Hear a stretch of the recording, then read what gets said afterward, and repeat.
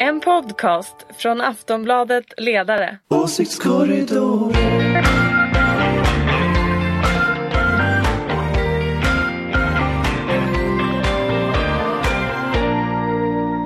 Hej och välkomna till Åsiktskorridoren, en podd från Aftonbladets ledarsida.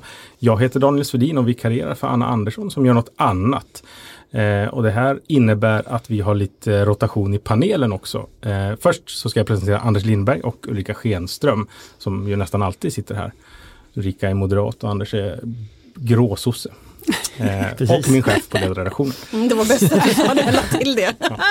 Ja. Och sen har vi med oss Veronica Palm som tidigare riksdagsledamot för Socialdemokraterna och nu är S-märkt influencer och författare. Precis, influencer det är. Kul att ha dig här. Tack.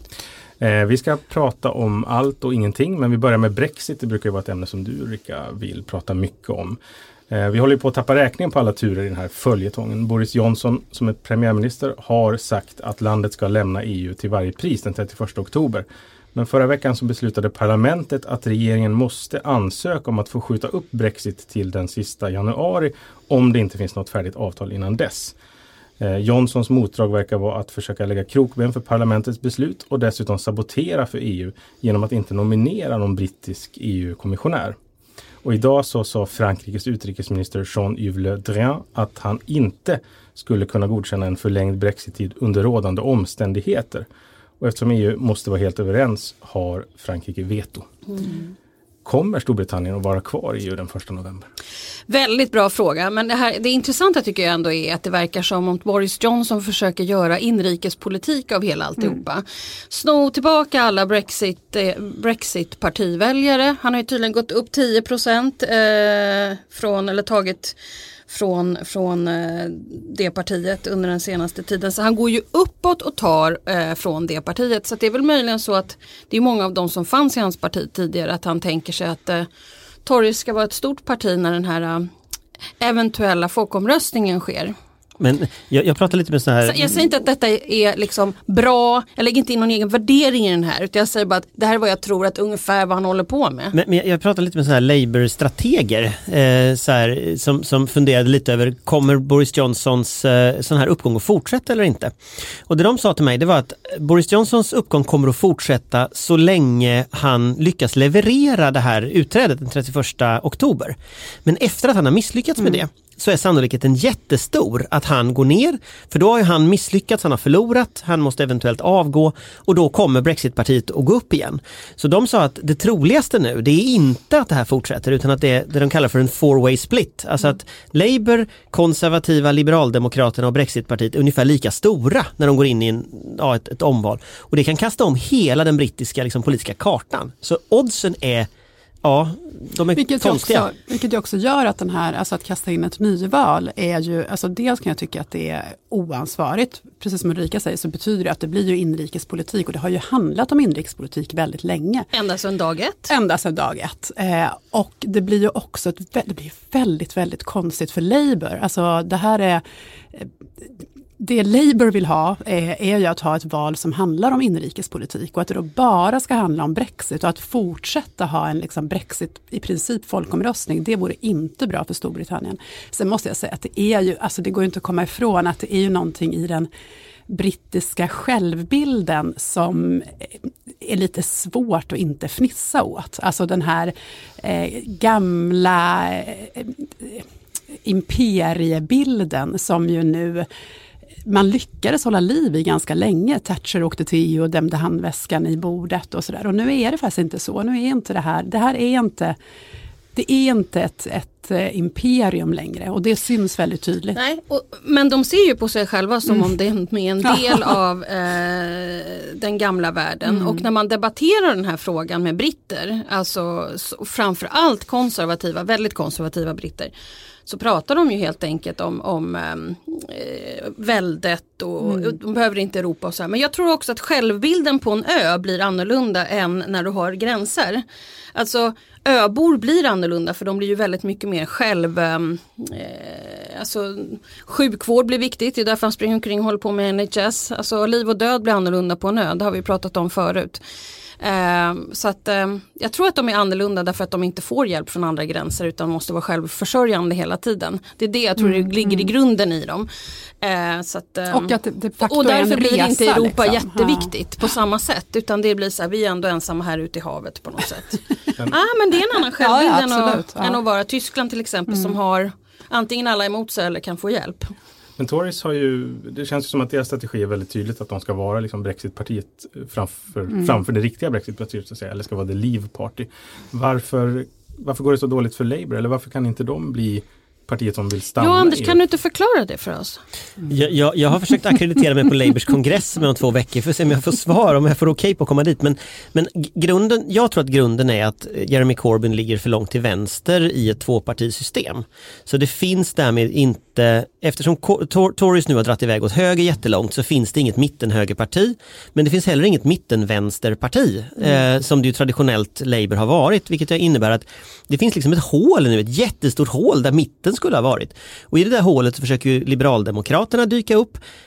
Det kan ju vara så att de gröna dyker upp lite mer än tidigare. Det finns ju liksom, just när en sån här karta ändras så fruktansvärt mycket på kort tid, då kan vad som helst hända. Det Labour säger när man pratar med dem, det är att de tror att de kan återupprepa det de gjorde 2017. Och det som hände då, det var att de hade ganska dåliga opinionsmätningar tills valrörelsen började. Men när valrörelsen började, då fick man lika mycket utrymme i media som de konservativa. Och plötsligt så lyssnade alla på Jeremy Corbyn. Och det blev så här stormöten där alla ropade så här, Jeremy Corbyn, hurra! Han var liksom stora bilder på så här, det var en rockkonsert med så här, där han var liksom den stora hjälten när han kommer till rockkonserten och sånt. Och den typen av liksom Corbyn-mania, den förväntar man sig då från Labour så fort man får igång ett val. Så att de är liksom i startgroparna för det här. Jag tror det är fullkomligt osannolikt, men de säger det. Och de säger även så här höger-Labour-människor tror på det.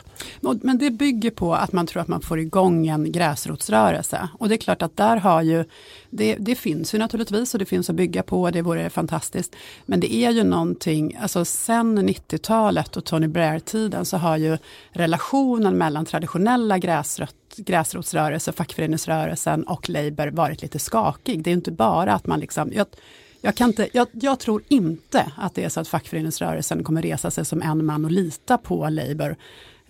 Även om man känner att man har en partiledare som man känner sig närmare än tidigare. Nej, men sen har väl också det partiet, liksom många andra partier, haft väldigt många interna bråk. Och när det blir falangkrig i partiet så vet vi hur bra det går sen efter ett tag. Så att, det är väl mycket. Nej, och falangkrig är det ju. Det är ju så, det är ju intressant. Som sagt, jag försöker då bli akkrediterad nu på deras kongress. Och det är så intressant. Är du fel falang? Nej, jag är nog inte fel falang så mycket som fel land. Man var tvungen att ha ett brittiskt postnummer för att akkreditera sig. Men de är alltså 13 000 personer räknar de med ska komma. Och Labour har alltså fler partimedlemmar än alla andra brittiska partier ihop. Så att det är någonting annat det Labour som går till val nu än det som historiskt har varit och än de här konservativa som är liksom äldre vita farbröder liksom. Så att, och det som många pekar på när man pratar med dem, det är också att åldersskillnaden är enorm bland väljarna. Att ju yngre du är, ju mer är du för att stanna i EU och ju äldre du är du för att lämna. Och nu har ju ett antal dött sedan folkomröstningen. Vilket alltså rent krasst innebär att rent demografiskt skulle du ha samma folkomröstning idag men bara justerat för att ett antal sista gångsväljare försvann och första gångsväljare kom till, då vinner Remain-sidan. Och det är liksom den här typen av resonemang hör man ju när man pratar med dem tills man blir då grön i ansiktet. Och problemet är bara att det inte var så, utan man måste ju ändå inse hur det blev. Sen vem som bär skuld för det, ja det är väl definitivt Cameron och det är väl ingen som har sett honom särskilt länge. Men oavsett vad så har de ju ändå att folket har sagt detta. Sen har vi ju diskuterat i åratal hur det blev så och varför och så. Och jag kan tänka mig att jag tror han kommer köra det här rakt in i väggen. Jag tror han struntar i om han åker ut som PM. Jag tror han kommer köra det här. Men det är väl strategin också, tänker jag. Alltså, att ha en varelse på konflikten mellan folket och parlamentet. Han liksom hela tiden pratar med sina väljare om att parlamentet the enemy of the people. Och jag är inte så säker på att man kan lita på att han ens är för en liv-sida överhuvudtaget. Jag menar, ni minns hur han stod där och skulle välja mellan liv och stay och valde liv. Och det berodde ju naturligtvis på att Cameron körde stay. Remain, ja. Ja, men det finns olika sätt att säga det på. Men i alla fall, jag tror att de som lyssnar förstår. Men där sa han... Men det är klart, hans enda uppgift. Ja, hela tiden försöker han ju samla. Han försöker ju samla allting hela tiden. Och då kanske han låter som en fullkomlig idiot. Men, och kanske även är det. Det vet vi inte förrän det här historien är slut. Men det verkar som han är en samlare. Som inte vill att Tory ska splittas i 2 delar. Eller att Remain ska bli för stora eller sådär. Så det verkar ju vara det han håller på med.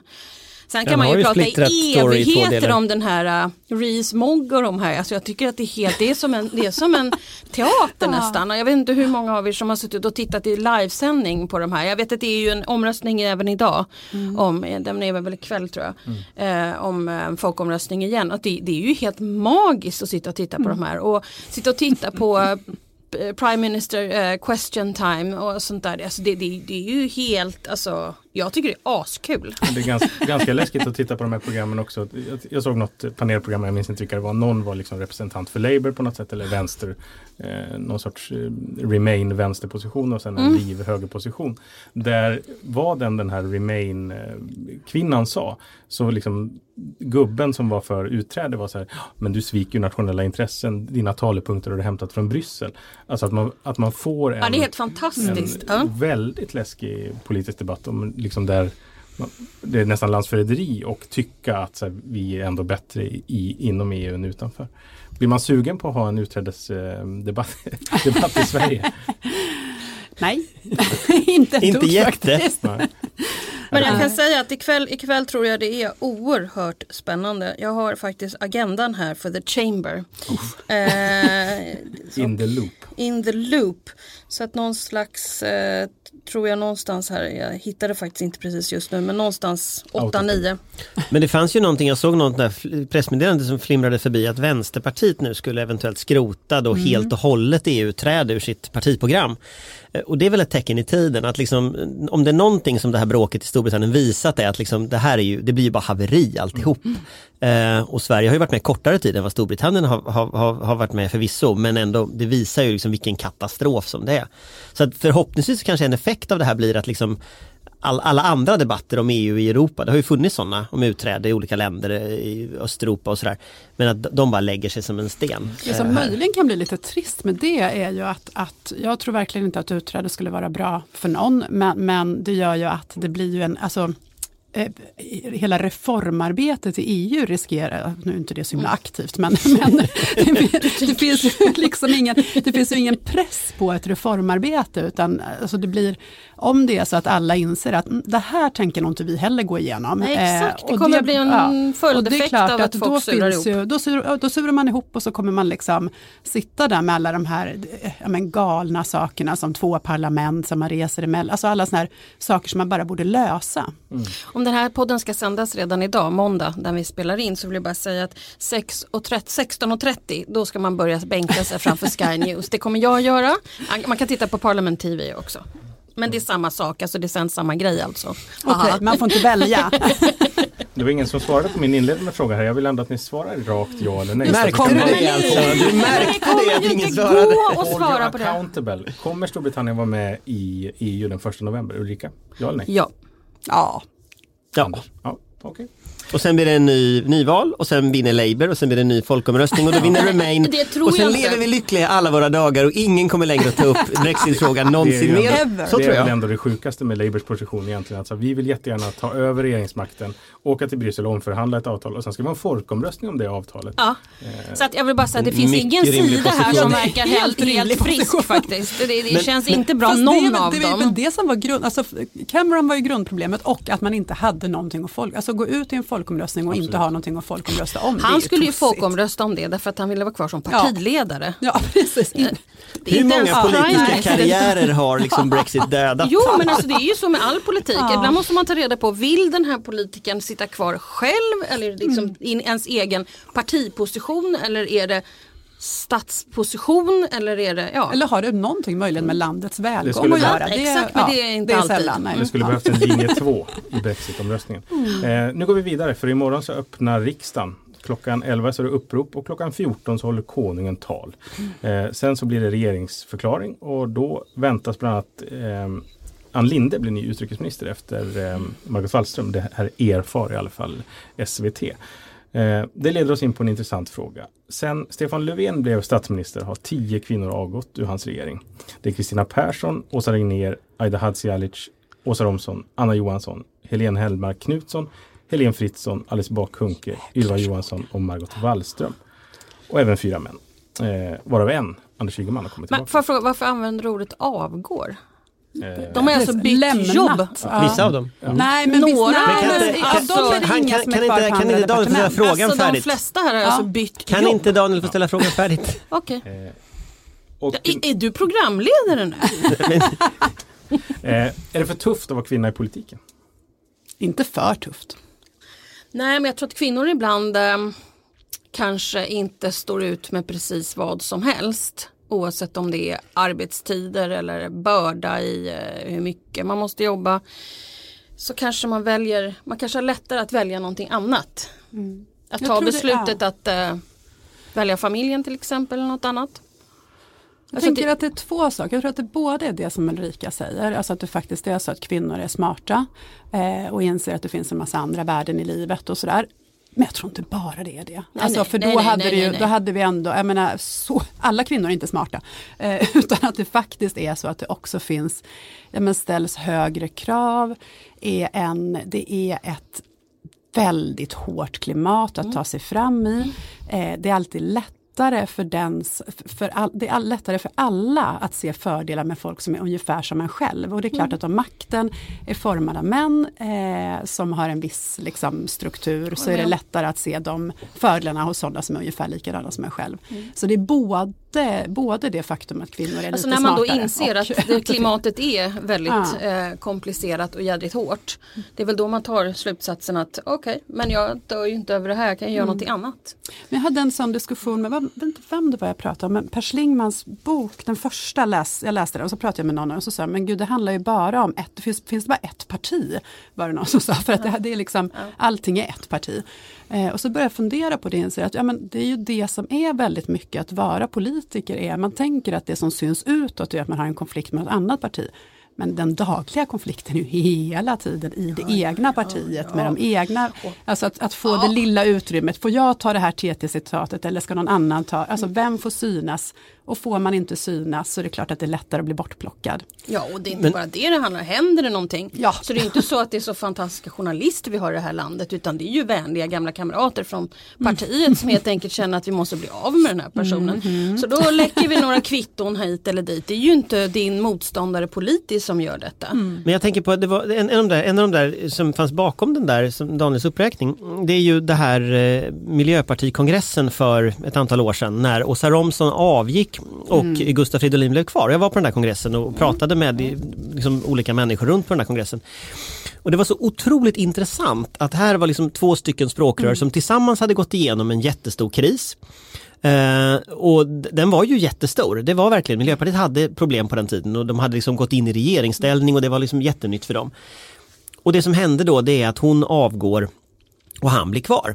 Och då kallade folk honom för Francis Underwood, för den historien var väl House of Cards var populär då. Så de kallade honom för Francis Fridolin istället. Men det var väldigt intressant just det här, så skillnaden mellan hur man hanterade de här 2 personerna. Nu har ju även han avgått, men det var en sån här, tycker jag, tydlig del i svensk politik. Och många gånger så har det ju blivit så här att det är kvinnor som Mona Sahlin-historien var ju väldigt tydligt att det kön spelade roll i den historien. Cecilia Steger-Chilot, Maria Borelius under Reinfeldt-regeringen. Där var det ju män som hade gjort samma sak mycket, men de 2 avgår, männen blev kvar. Men jag tror också att det ligger en sak i det här. Jag vill bara kolla, för att vi har ju diskuterat det här i andra sammanhang många gånger. Det finns ju en sak också att pojkar, män, killar är mycket bättre på att samspela tillsammans om det händer någonting. Det är så här, men vi måste ju hjälpa grabben här. Medan kvinnor många gånger är dina värsta fiender. Och jag vet inte om politiken är värre än någonting annat. Därför att nollsummespelet för kvinnor i politiken många gånger, jag tror att det kanske är ungefär samma i alla partier, att det är så här, vi ska väl ha en kvinna också. Ja. Nej, men nu måste vi utse en kvinna här. Inte och det där sitter killar och bestämmer. Eller jag har många gånger kommit in till manliga chefer, oavsett var jag har varit. Så jag har sagt så här, jag och Anna, vi har helt olika uppfattningar om en grej här. Och får alltid svaret, gud att ni aldrig kan komma överens. Och då säger jag så här, men det här är ju du som måste döma av. För jag vill blått och hon vill grönt här. Och det är helt olika vägar. Men jag finner mig i ifall du dömer av detta till hennes fördel. Men du måste ju döma av det och inte komma med konstiga kommentarer. Och det där leder ju till en konkurrenssituation mellan kvinnor som inte hade behövt finnas ifall man blev behandlad likadant som om Kalle och Pelle kom in och sa vi måste ha svarta telefoner. Nej, jag har sagt att vi ska ha mobiltelefoner som är trådlösa. Så, då är det aldrig ett problem utan det är så här, har ni tänkt? Och men många gånger har jag varit med om det där. Det leder ju också tillbaka till alltså jag är ju då medlem i ett parti som har haft varannan damernas som vi kallar det för, alltså varvade listor, lika många män som kvinnor i alla beslutande församlingar sedan 1993. Det är väldigt, väldigt länge sedan. Men fortfarande, alltså, och det borgar ju för att då skulle man ju kunna tänka sig att då finns det liksom en lika konkurrens oavsett om man är man eller kvinna. Men det är fortfarande så att det finns en kvinnoplats för någon som tar plats. Någon som syns, någon som liksom är radikal eller som kan utmana. Men däremot så finns det plats för fler män som kan göra det. Det är klart att det betyder att om jag är den som kan utmana och du vill komma in och utmana så är det mig du utmanar. Precis, det är inte Erik och Lisse och Pelle utan det är mig.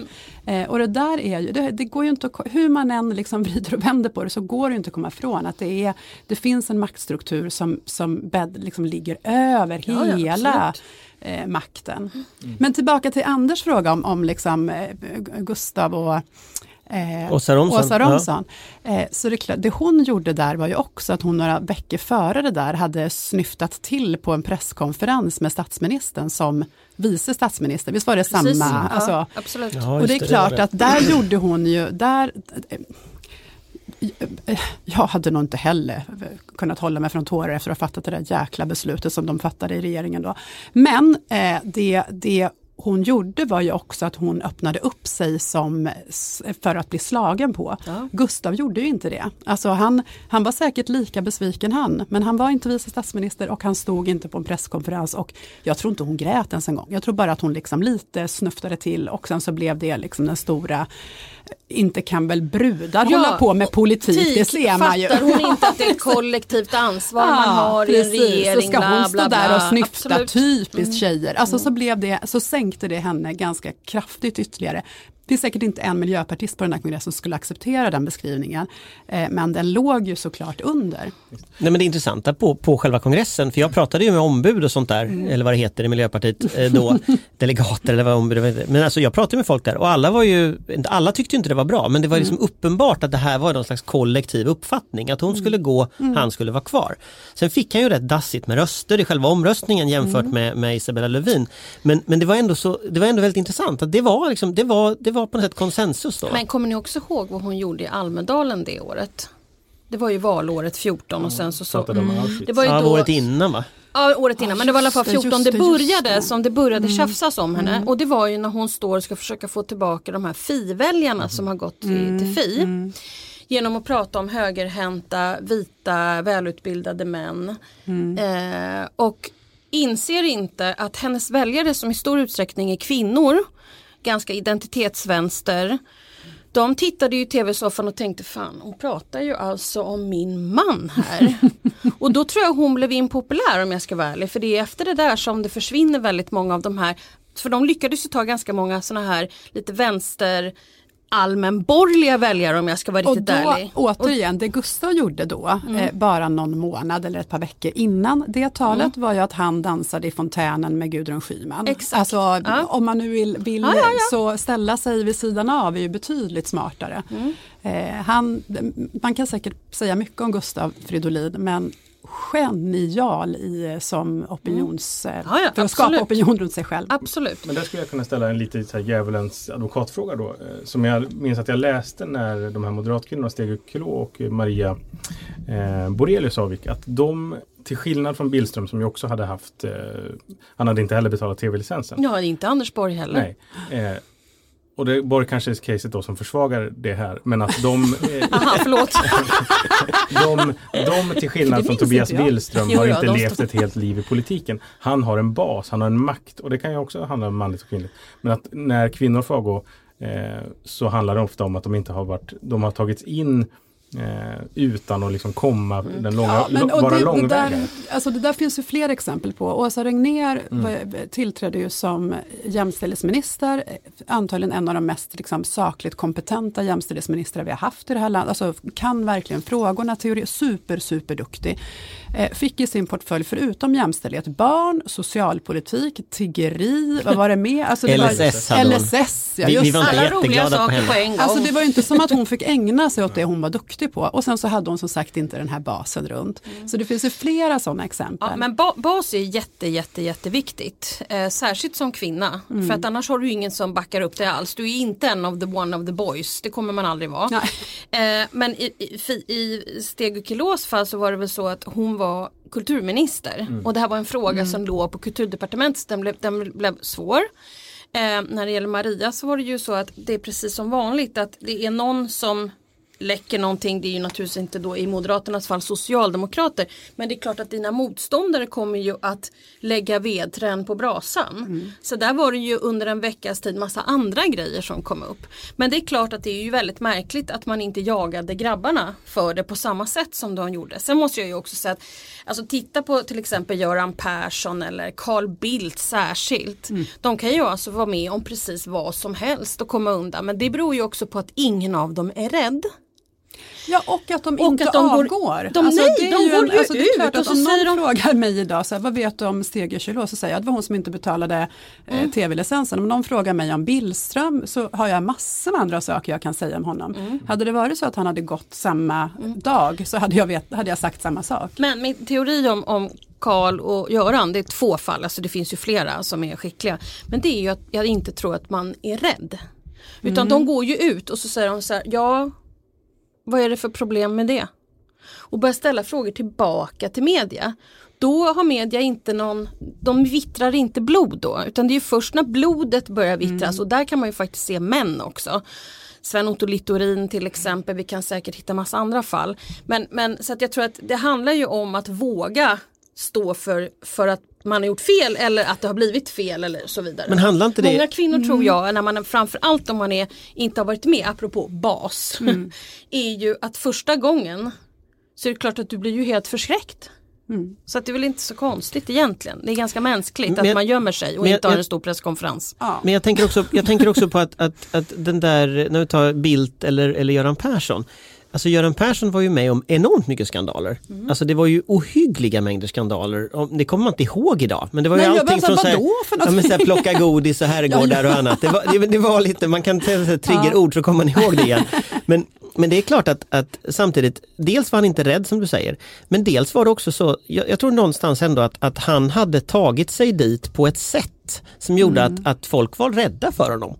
Och folk var rädda för Bildt. Det är bara att se Bildts makt idag. När Hanif Bali ifrågasätter Bildt, då kan han ut. Fast den har vi ju redan pratat om i ett helt program. Men, och det kanske Göran inte Persson om har det. också den förmågan. Han har en slags makt som man utövar.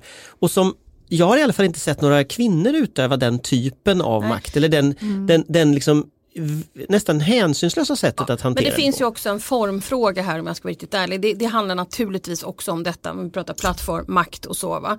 Men det handlar också om att väldigt många kvinnor vill inte ha den där kontakten då direkt när det har hänt någonting eller blir ifrågasatt. Utan gömmer sig för att fundera. Vi är ju duktiga flickor. Vi har tagit oss till någon position där är inga idioter. Och sen funderar man kanske lite för länge istället för våga ta tjuren vid hornen och bara liksom säga ja det blev fel. Alltså och vara tuff själv.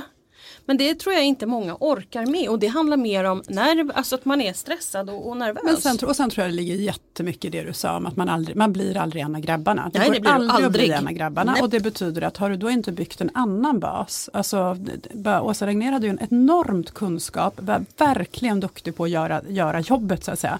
Men hade ju inte en bas någon annanstans. Så det är klart att när det blir lite för mycket tiggeri och LSS, då finns det liksom då har inte hon någon buffert som säger att vi ska se till att plocka av henne de här frågorna, vi måste göra en omfördelning mellan portföljer, vi behöver frigöra jämställdhetsfrågorna. Alltså man hade kunnat göra en massa saker utan att plocka bort henne. Sen litar jag naturligtvis till 100% på regeringsbildaren att han gör rätt bedömningar, men man hade kunnat göra på andra sätt om man hade velat. Och kontentan av detta är väl egentligen att man ska tänka på att även om man kommer uppåt på karriärstegen så är det väl ganska bra att hålla kvar i sina riktiga vänner. För det är fortfarande det som är de som eventuellt skulle kunna fixa till det och stå där och ta emot.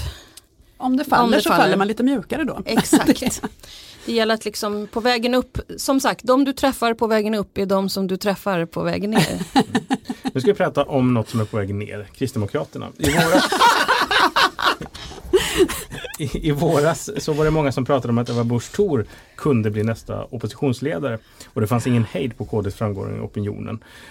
Ebba Busch Thor skrev debattartiklar där hon anklagade vänstern för att kalla julskinkor för helgskinkor och stormade mot genusförskolor. Men i demoskop i veckan så fick KD bara 6,5%. KDs framgångar slut nu?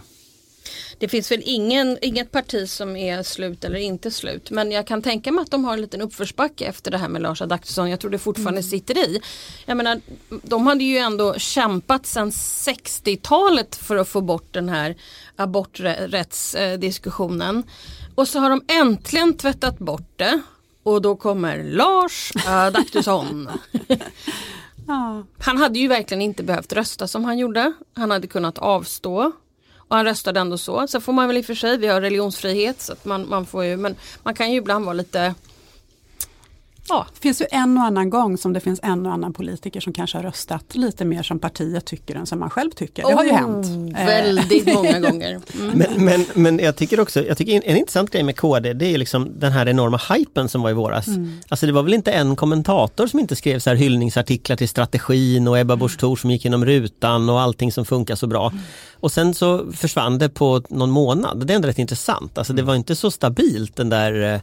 Jag tror på något sätt folk har väl kommit ihåg vad KD är kanske och gillar man inte riktigt förut och det gillar man kanske inte nu heller. Eller det man inte tyckte om KD förut. Alltså de har ju ändå förändrat sig i den här abortsfrågan så det kan ju i alla fall jag tycka är bra.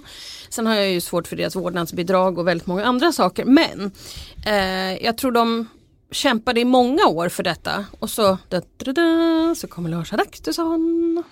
Men om man ska göra en deppigare analys då, så är det klart att det som, alltså Ebba Busch Thor ägnade ju hela våren åt att bli SD för tjejer och det gick ju rätt bra. Alltså hennes tal i Almedalen var ju, om man tittade på det så var man ju helt frälst för att hon var så jäkla grym. När man sen läste talet så blir man ju mörkrädd. Alltså hon kunde ju gå betydligt längre än vad Jimmy Åkesson behövde göra. Så det är klart att hon lyckades med det. Men den deppiga bilden då blir att det kanske är så att Sverigedemokraterna är tillräckligt normaliserade så att det behövs inte ett speciellt SD för tjejer längre utan de har gått över dit. Att Moderata samlingspartiet har tappat kompassen när det gäller de liberala värderingarna utan är liksom ägnar all sin kraft åt att ligga så nära de övriga konservativa partierna som möjligt och då finns det inget utrymme för det lilla konservativa partiet utan det där äts upp. Men jag tror ju inte tjejerna har gått till Moderaterna heller alltså, om jag ska Nej, vara riktigt tjejerna jag vet inte. Jag vet faktiskt inte för jag tror inte de är hos varken KD. Jag tror lite mer hos SD faktiskt. Jag tror att XD växer hos kvinnor. Men ja. I samma mätning så växte väl SD om jag inte minns fel. Men de växte ju också på S bekostnad. Så att SD växer ju lite på allas bekostnad. Ja, absolut. Så är det ju. Absolut. Och jag tror att, vad är det hon heter? Bieler. Precis. Paula Bieler. Jag tror att hon är farlig. Hon är ju, det intressanta tycker jag med hela KD-strategi, om man tänker på det du sa med liksom SD för tjejer som idé, att liksom ändå vara SD men ha liksom en annan typ av framtoning. Högerfeminister som vi kallar dem. Ja, precis. Högerfeminister. För mig så är det som en oxymoron. Liksom. Det går liksom inte, men okej. Den nischen, finns den nischen egentligen? Alltså är det en nisch där det finns några människor att plocka av? Eller är det bara så här arga SD-män som röstade på KD? Politisera ordet feminist, därför att feminist borde ju vara någonting som jag skulle säga alla kvinnor bör vara. Annars måste det ju vara något konstigt. Att politisera är ju egentligen ganska billigt. Att sno ordet sådär. Men jag har ju svårt att se att deras, och det vet ni ju vad jag tycker om föräldraförsäkringen till exempel, att det är svårt att vara jättefeminist ifall det är så att man helt enkelt inte vill höja lönerna och pensionerna för kvinnor. Det finns många system som måste ändras och sådär, men det är bara ett till exempel. Men är det inte lite så att KD-strategi byggde ganska mycket på att man skulle ha någon sorts värderingskonflikt, att det var just det med helgskinkor och så, att det var där det skulle ligga, men att nu med skjutningar och liksom växande kriminalitet och även liksom oro för att migrationen ska öka till Sverige igen, så finns det liksom inget utrymme för den liksom War on Christmas liksom amerikanska kulturkriget, utan det blir någon sorts vi ska ta upp stolen av skurkarna istället. Och då är SD ett bättre parti än Ebba Busch Thor. Nej, för det är klart att det hon, alltså man kan kalla det SD för tjejer, eller så kan man kalla det liksom bara ren identitetspolitik. Alltså bara pumpa ut identitetspolitik, vilket hon ju har gjort sedan kan det vara 3 år sedan kanske, som det Almedalstalet när hon stod med den svenska flaggan bakom. Ja, alltså den bilden, det är tydlig signalpolitik med vågig kjol och fladder i håret och hela. Alltså sen har de ju bara pumpat ut liksom. Och jag tror inte heller att det finns, alltså jag tror att de jobbar för att pumpa upp det, men den liksom Tea Party-kvinnorörelsen finns ju inte riktigt i Sverige. Det är ju liksom Sara Skyttedal och inte så många fler. Och hon är inte riktigt samma ändå. Nej. Men som väljare, om Ebba ska vara en väljare så är det Sara. Men absolut. Men men det tror inte det finns så många sådana. Nej, men där undrar jag ju också liksom, om de ska fortsätta nu. Vad är liksom nästa steg? Alltså, om de höjer tonläget ännu mer från KDs sida, då blir de ju SD. Ja. Alltså det finns inte så mycket liksom luft mellan SD och KD just nu att ta. Fast deras ekonomiska politik är ju inte direkt SD, det får man ju Men då är det inte kulturkrig. Då har du liksom lämnat kulturkriget. Men KD står ju inte för höjda bidrag och höjda skatter, utan står ju snarare åt tvärtom. Så att det är ju mera röstar de inte på ditt parti om man vill ha liksom sänkta skatter och sänkta bidrag? Röstar man på KD då? Men alltså en kristdemokrat historiskt sett som är ju människor som framförallt tillhör någon slags församling som tror på kristna värderingar, framförallt har tagit hand om väldigt mycket flyktingar och har varit väldigt för öppna gränser att ta hand om och sådär. Så att den här förändringen är någonting annat. Det här partiet är inte det som jag känner igen i det som vi samarbetade med i början i allianstiden. Men hur länge kommer de där finnas kvar? Alltså för det är klart att det som har gjort att det kunnat växa upp och liksom när man ligger och liksom guppar under 4%, så är det klart att det är massor med diakoner och snälla tanter och röda korskvinnor och så som inte som orkar vad de håller på med. Ja, precis. Men som ändå, alltså jag tillhör ett parti där det finns väldigt många sådana som tänker att vad fasen håller de på med, men jag är ju ändå sosse. Och så gör man som man alltid har gjort och rösta på det man alltid har gjort. Sådana måste ju finnas i Kristdemokraterna också. Men de måste ju snart tröttna, tänker jag. Men jag tror att det här problemet som de har är ju framför allt att liksom Moderaterna numera också, och jag tror vissa delar av socialdemokratin också det är den här superbesattheten av SD istället för bara strunta i SD. Jag tror att hela tiden sitter de och tittar på trackings och opinionssiffror och så bara, vi måste ta tillbaka de här och nu har de gått och så började, tror jag, KD att få tillbaka en hel del därifrån, men de tog oerhört mycket moderater också. Men så fort den här abortfrågan kom, då formligen flydde ju de här moderaterna tillbaka till Moderaterna i Europaparlamentsvalet. Och de måste tappa av de här snäll ja, men vart går de? Var går Emma Henriksson, Jakob Forssmed, var går de någonstans? Men Jakob Forssmed sitter väl kvar? Ja, men jag bara jag menade inte, förlåt Jakob, jag menade inte dig som person. Nej, men han är ju en intressant karaktär på det sättet, för det är så uppenbart att han inte håller med om ett dyft av det som partiet gör just nu, men han är ändå kvar. Så han är väl kanske de där sossarna som sitter ut och tycker att regeringen är dum, men det är väl bra att han sitter kvar Ja, men det är ändå bevakar. Det var ju lite intressant att han gjorde han hade ju en pressträff med Ulla Andersson där de ville, vad var det de ville göra för någonting? De ville penningtvätt ihop med Vänsterpartiet. De var mot penningtvätt. Och där hade man ju kunnat tänka sig att liksom, när man har kortslutit någon sorts höger-vänsterkonflikt genom januariavtalet, att det kanske skulle finnas en socialkonservatism som ändå tycker att så här, men att skatteflykt är dåligt. Och som vill så här, ja men vi kan stå upp för jag vet inte, de svagaste i samhället nu när det inte finns någon annan som gör det, så kan vi liksom låtsas att vi tycker som V i vissa frågor, och så kan vi fälla den här regeringen och sen styra med. Men det verkar inte de var inte så intresserade av heller. Men är kulturkriget slut, tror ni, eller kommer det fortsätta? Jag tror det kommer fortsätta ett tag, och jag tror framförallt kulturkriget kan hålla på i vissa partier, till exempel i Moderaterna är det ju helt uppenbart att kulturkriget fortsätter. Så att ett tag kommer det nog hålla på. Jag önskar att det vore över, så att folk kan börja prata om riktiga reformer och åtgärder för hur vi ska få det bättre. Eller åtminstone förändrade situationer. Ja, det är ju himla deppigt när vi liksom vi har tillräckligt mycket att göra, så vi behöver inte hålla på att engagera oss i huruvida folk ska ha huvudduk på sig eller inte. Alltså det finns viktigare saker att göra. Men jag undrar om det är så att jag tror att kulturkriget har på något sätt nått sin peak. Alltså att om förra året var högerns 1968, då kanske vi är nu i högerns 69. Men frågan var ju om det kommer hålla på. Ja, det är klart att det kommer fortsätta ett tag till. Tänker 1968, hur lång tid tog det att bli av med den vänstervågen som var? Alltså den finns ju fortfarande kvar delvis. Och det innebär ju någonstans att den högervåg vi har nu, de människor som växte upp i den här konflikten, de som blev politiskt medvetna nu, de kommer ju säkert att tycka det här om 50 år också. Och då tänker jag så här, alltså ett parti som ännu inte har riktigt spårat ur i kulturkrig, det är ju Socialdemokraterna. Men det börjar komma tecken även inom S att det kriget är på väg. Så det kanske är att sossarna ligger lite efter utvecklingen. Men nu kommer liksom en Jimmy Jansson som förbjuder tiggeri. Nu kommer liksom tankesmedjan Tiden som börjar prata om en ny invandringspolitik. Nu kommer liksom den typen av frågor som har splittrat borgerligheten inom S.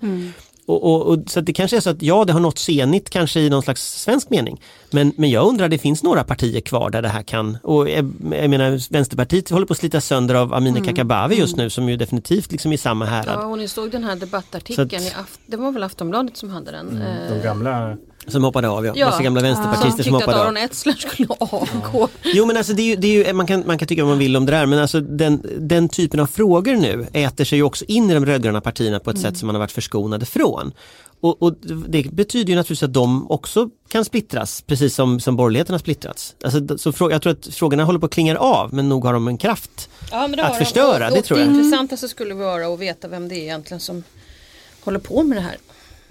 Cambridge Analytica tror jag har sett på ett tv-program på Netflix. Jag är om det också.